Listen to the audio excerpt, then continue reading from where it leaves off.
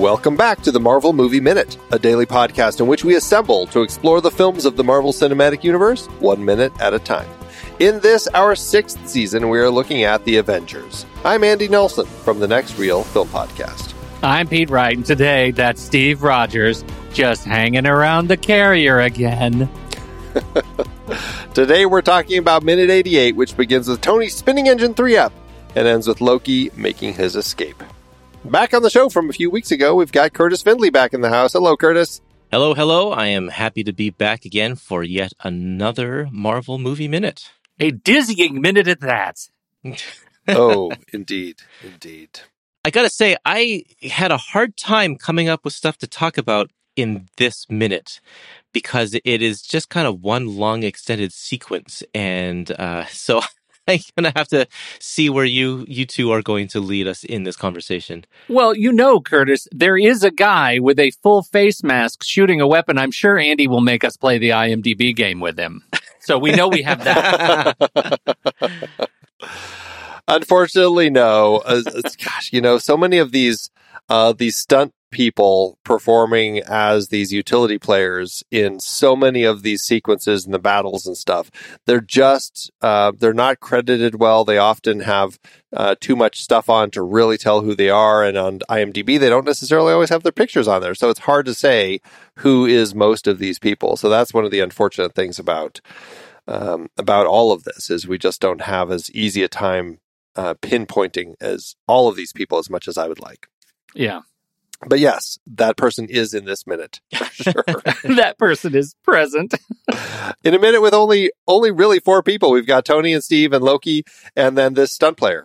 So I want to start off, though, because right away, and we record these out of order as we're doing this season, and so who knows if we've ended up having this conversation. But in Tony's HUD, we actually, like right at the start of this minute, as he is inside the engine spinning it up, we see him struggling, trying to get this thing started up so that this helicarrier doesn't plummet down into New Jersey. But we do have an altimeter, and we see that at the start of this minute, we're at about 12,850 feet up, which is really not very high. And in the scope of what we were talking about, as far as like an aircraft creating that suction effect where it'd pull you out, that sort of thing, or breathability, it's really over 15,000 feet. So I guess it makes sense that they are all able to be fine at this altitude. It's not going to create any problems. It may be hard for Clint to breathe when he's up there walking across the helicarrier deck, but it's, I guess, potentially not entirely unlikely. So just want to clear that up. You gotta wonder, though, with those huge propellers that the helicarrier has, if it's really not that high, what kind of effect does it have on the ground below? Like, are the people who are just walking down below like, man, it sure's windy right here, or something like that? Right. Particularly when it is cloaked. Because they look up, like, it's a clear day. Why is there this one really windy spot right here where I have my dog on his leash and he's blowing away? Even that, you guys, like just looking at the first few seconds of this minute, how are there any clouds below the helicarrier at this altitude? Yeah. Shouldn't it be completely clear space? Like just... Well, not just below them, but the helicarrier would be blowing the clouds away. Yes. Exactly. Yeah. That's funny. I mean, they are very, very low clouds. You can have low clouds, though. You have to wonder if, like, the principal engineers behind the helicarrier look at this thing in action and are like, we're a little misguided on everything that we planned with this thing. It's kind of silly. Oh, well. It's a helicarrier. Is there ever a helicarrier that ever made sense? Of all the helicarriers in the comics, perhaps this one might make the most sense, at least as far as design, but still. Yeah, right. By conceit, it is kind of a silly, very comic booky thing. Yeah. Speaking of HUDs again, though, there's another after we get the altitude shot. When we come back to it and we see Tony, he's spinning the engine, and the helicarrier is righting itself. So even though it's still only 3 engines, he is able to kind of get it going.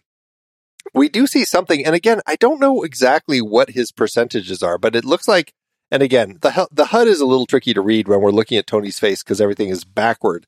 But it looks like it says right unit and then something about power, and it's at a 312%.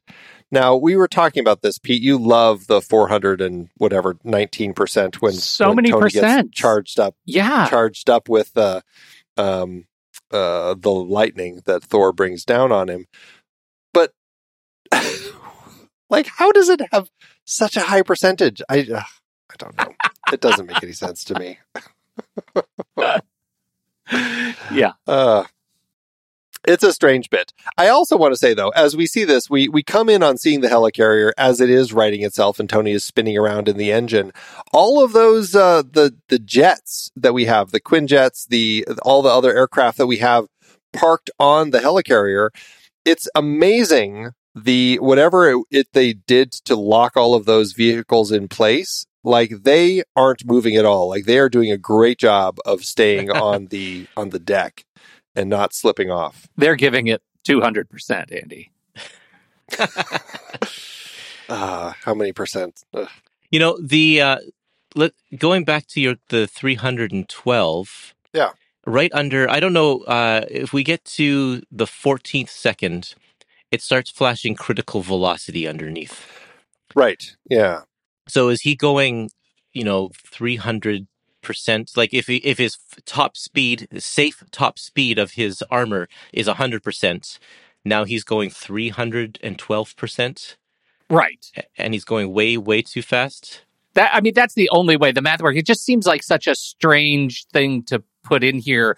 And the reason it got so confusing was around the overcharge in the minute in the forest fight, right? That it and to your point, I mean, obviously 100% has to be a fixed number, and we're just, it's just another way of, writing a fraction with a denominator of 100. So it's fine.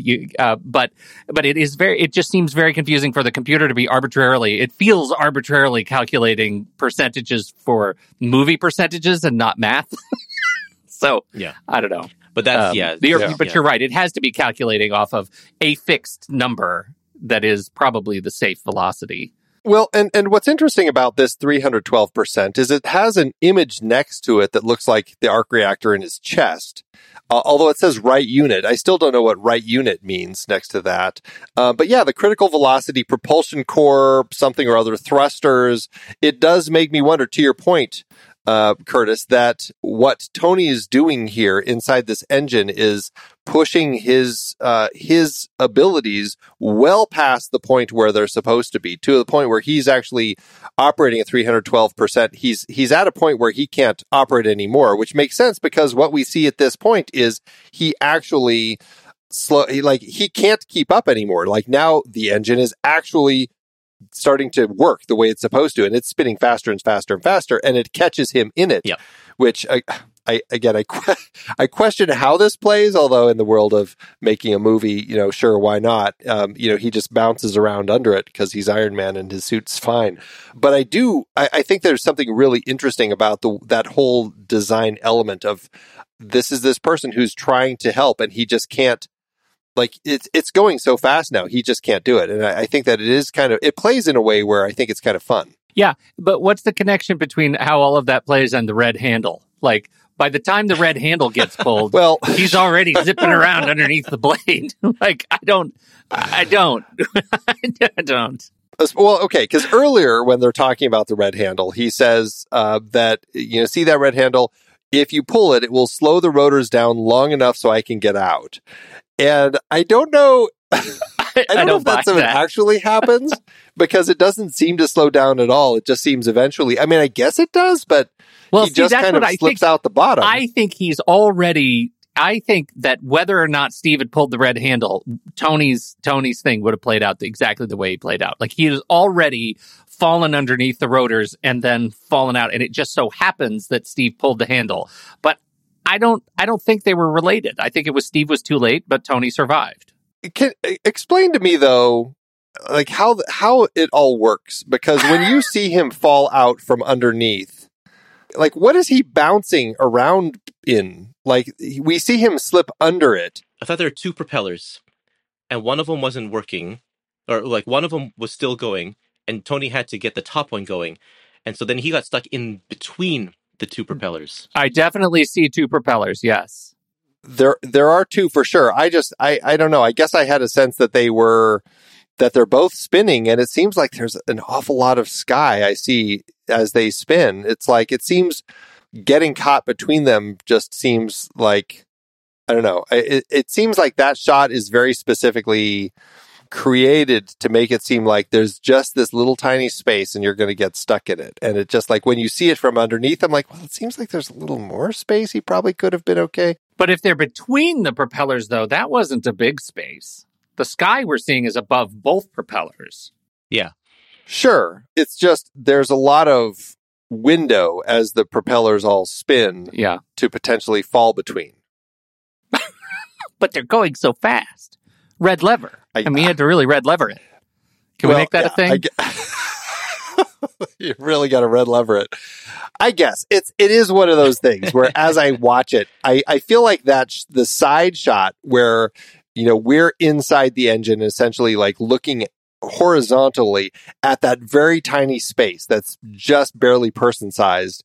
It feels like we're seeing that shot only because they want to make it seem like he's really trapped in a real predicament, a real tight spot here. Because then when we cut below, it's like, oh, well, there's probably a little more room for you there. I don't know. It's just funny. It's just funny the way that they construct it to make it seem even worse. Yes. Okay. Yeah. All right. But so anyway, so Tony gets it going, and this was his whole thing, is getting this thing going so that the helicarrier doesn't crash into New Jersey, and now they're up and away and back up into the clouds. And we do cut to Steve, and this, I mean, the banter between them, I think, is actually quite a bit of fun. And, you know, we had Steve, he had fallen, slipped out, and he grabbed onto this wire, and he's dangling. And just Tony's line readings here, like the way that Robert Downey Jr. plays him, or Cap hit the lever now. Like, I don't know. I find him doing it really well, like these moments with him in this particular point. The banter between these two characters works well in this scene. Always. Yeah, I think that they are, I mean, they're just funny, and it just goes to show you, right, because we're coming off of the great argument in the colorectal laboratory. Yeah, and that's where we get to see them, how they fight against one another when there is no other emergency. But as soon as there is another emergency, they're able to rise to the challenge together and you know, put all those differences behind them. And that's part of the archetype of their relationship. And I find that really satisfying. I like the way they play it. The banter is also, it shows off their characters so well, because Cap is a guy that only talks when he needs to, when he's in battle. And Tony is just always making the cracks. And so even though he's going, a handle, like that's still a very Tony thing that he would say in the heat of the moment. Yeah. Does it seem like his suit should have been a little more damaged? Does it come out okay where it's really just like he takes a little longer getting kind of his repulsors working, but does it play for you? Or does it seem like he should have been a little more banged up? Ripped to shreds. Oh, yeah. And ripped to shreds. There's no amount of padding inside that armor that's going to, like, not give him a concussion from all of that. Yeah. So exactly. Yeah. Right. Yep. Or, I mean, this is something else. Like when he's spinning around under there, I mean, it could completely still bend his arm the wrong way. Yeah. Like, it's not like that suit keeps him from, like, moving in ways that he's not supposed to. Yep. Yeah. And it's the same thing as, like, when Cap and Iron Man are fighting in Civil War at the very end, and they're just punching each other in the faces and stuff, they come away with a few cuts, but really they should be completely mangled. Yeah, right. But that's the PG rating right here for you, or PG-13 or whatever it is. Mm-hmm. PG-13, exactly, yeah. No, that's what we get. It's a comic book movie, and that's what they say. It's like, you know, it's a comic book movie. It's obviously, he's not going to get damaged like he would if it was a real helicarrier. I mean, come on, we all know what happens when people really get damaged in a helicarrier engine. I mean, I remember the last time I was damaged in a helicarrier engine. It wasn't pretty. Right. So, all right. So Tony does fall out. He gets his suit is working well enough, and now he is able to go help Cap. So we see Steve. He makes it. He climbs back up. He flips the lever, and then, of course, he still has this one guy to contend with here. Now, we've been kind of doing this count over the course of the Battle of the Helicarrier here. And this guy, it really depends on how many people ended up getting taken out in the bridge. That's really our place where numbers don't necessarily, don't completely add up as far as how many people there were. If it was just 4 that they either shot or knocked out in the bridge, then this is number 7 of our people. If it was 5 people, then this is number 8 of our people. And again, that pretty much is everybody who was on the on the Quinjet. So I'm not sure if somebody changed sides at some point and decided, you know what, I think I'm going to join this Loki guy. I mean, maybe that's what happened. Maybe they had a guy on the bridge who was part of their team. I don't know. Yeah, some insurrectionists. This guy's still wearing the jet oxygen mask, though, so he wouldn't have just come off of the bridge. That's true. But one of the guys that was killed on the bridge could have been. Like, we only see a few of them through the doorway, so it's hard. Right, so maybe one of those guys wasn't wearing it. Yeah. This guy is the one that we have seen fighting Cap. So Cap had 3 guys earlier. We had, and we didn't really talk about this, but when Clint, back in minute 74, when you were on, Clint sends people different places, and he sends 3 people to make sure the engine doesn't get repaired. This is one of those 3. One was thrown off by Steve. One is theoretically still laying on the ground just outside the doorway when where this guy is, and then this is the 3rd guy. And then you have the one guy in the detention center, and then all the rest are at the bridge with Clint. So who knows? As far as we know, though, Loki does make it out and hops onto the Quinjet and takes off. And so we know that there's at least Loki, and we see through the inside. There's nobody else in it with him. So it's only Loki. Everyone else was left behind. Yeah. But I'm assuming the pilot made it. We have at least one pilot still flying this thing. I don't think Loki can yet fly things with his mind. So here's a question, though. Is Loki concerned that Clint specifically isn't here? You don't think Loki has a look of mourning that his buddy, his best shield buddy, isn't there? Like, as you look at the back of his head, lifting off? The very last shot of his face as he turns, I don't know if I'm seeing, dang it, they got Clint. Yeah. Like, is that regret? Is that what Loki regret looks like? I don't think so. I think in our very next minute, we're going to see him smiling. So not having regret. Yeah. Right. Yeah. I don't know. I mean, this speaks to what we talked about, Curtis, when you were first on here. What was the end game of this whole thing? Was it just chaos and disruption? Because, I mean, I don't know. Maybe at this point, Loki got what he needed out of Clint. Yeah, Clint was just fodder, like the rest of them, probably. Yeah, once he got the iridium from the security facility in Stuttgart, maybe that was it. But you guys, Loki knows Clint has heart. Does that count for nothing? Apparently it counts for nothing. You have heart. Enough for me to get what I need and then be done with you. Yeah. I guess that's it. Well, this is the end of this particular minute. We'll be back tomorrow to talk about more of this. Is there any last thoughts about this, or should we just save it for tomorrow? I think we'll have a lot to talk about tomorrow. All right. Curtis, tell everybody again about your show and where they can find it. Well, you can go over to epicmarvelpodcast.com and find my podcast. It's called The Epic Marvel Podcast, and we just talk about old Marvel comics, and I talk to comic book writers and artists as well. And you can also find me on social media, Facebook, Instagram, Twitter, TikTok, all of those fun places where I talk about comic booky things, mostly Marvel. Just look for either my name or Epic Marvel Podcast. And your name is Curtis with a K. Oh yeah, Curtis with a K. Findlay with a D and an A. There's so many different ways to spell it. But if you do a search, I'm sure you'll find it even if you spell it wrong. Especially if you look up Epic Marvel Podcast. That's a great way to track him down.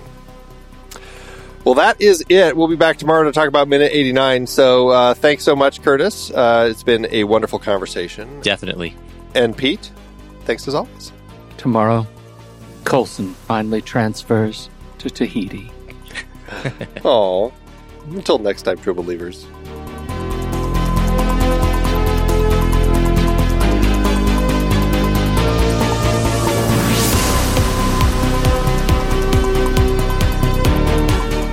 Marvel Movie Minute is a production of True Story FM, engineering by Andy Nelson. This season's music is Message to the World by Anthony Vega, and this season's show art is by Winston Yabo. Find the show at truestory.fm. If your podcast app allows ratings and reviews, please consider doing that for our show.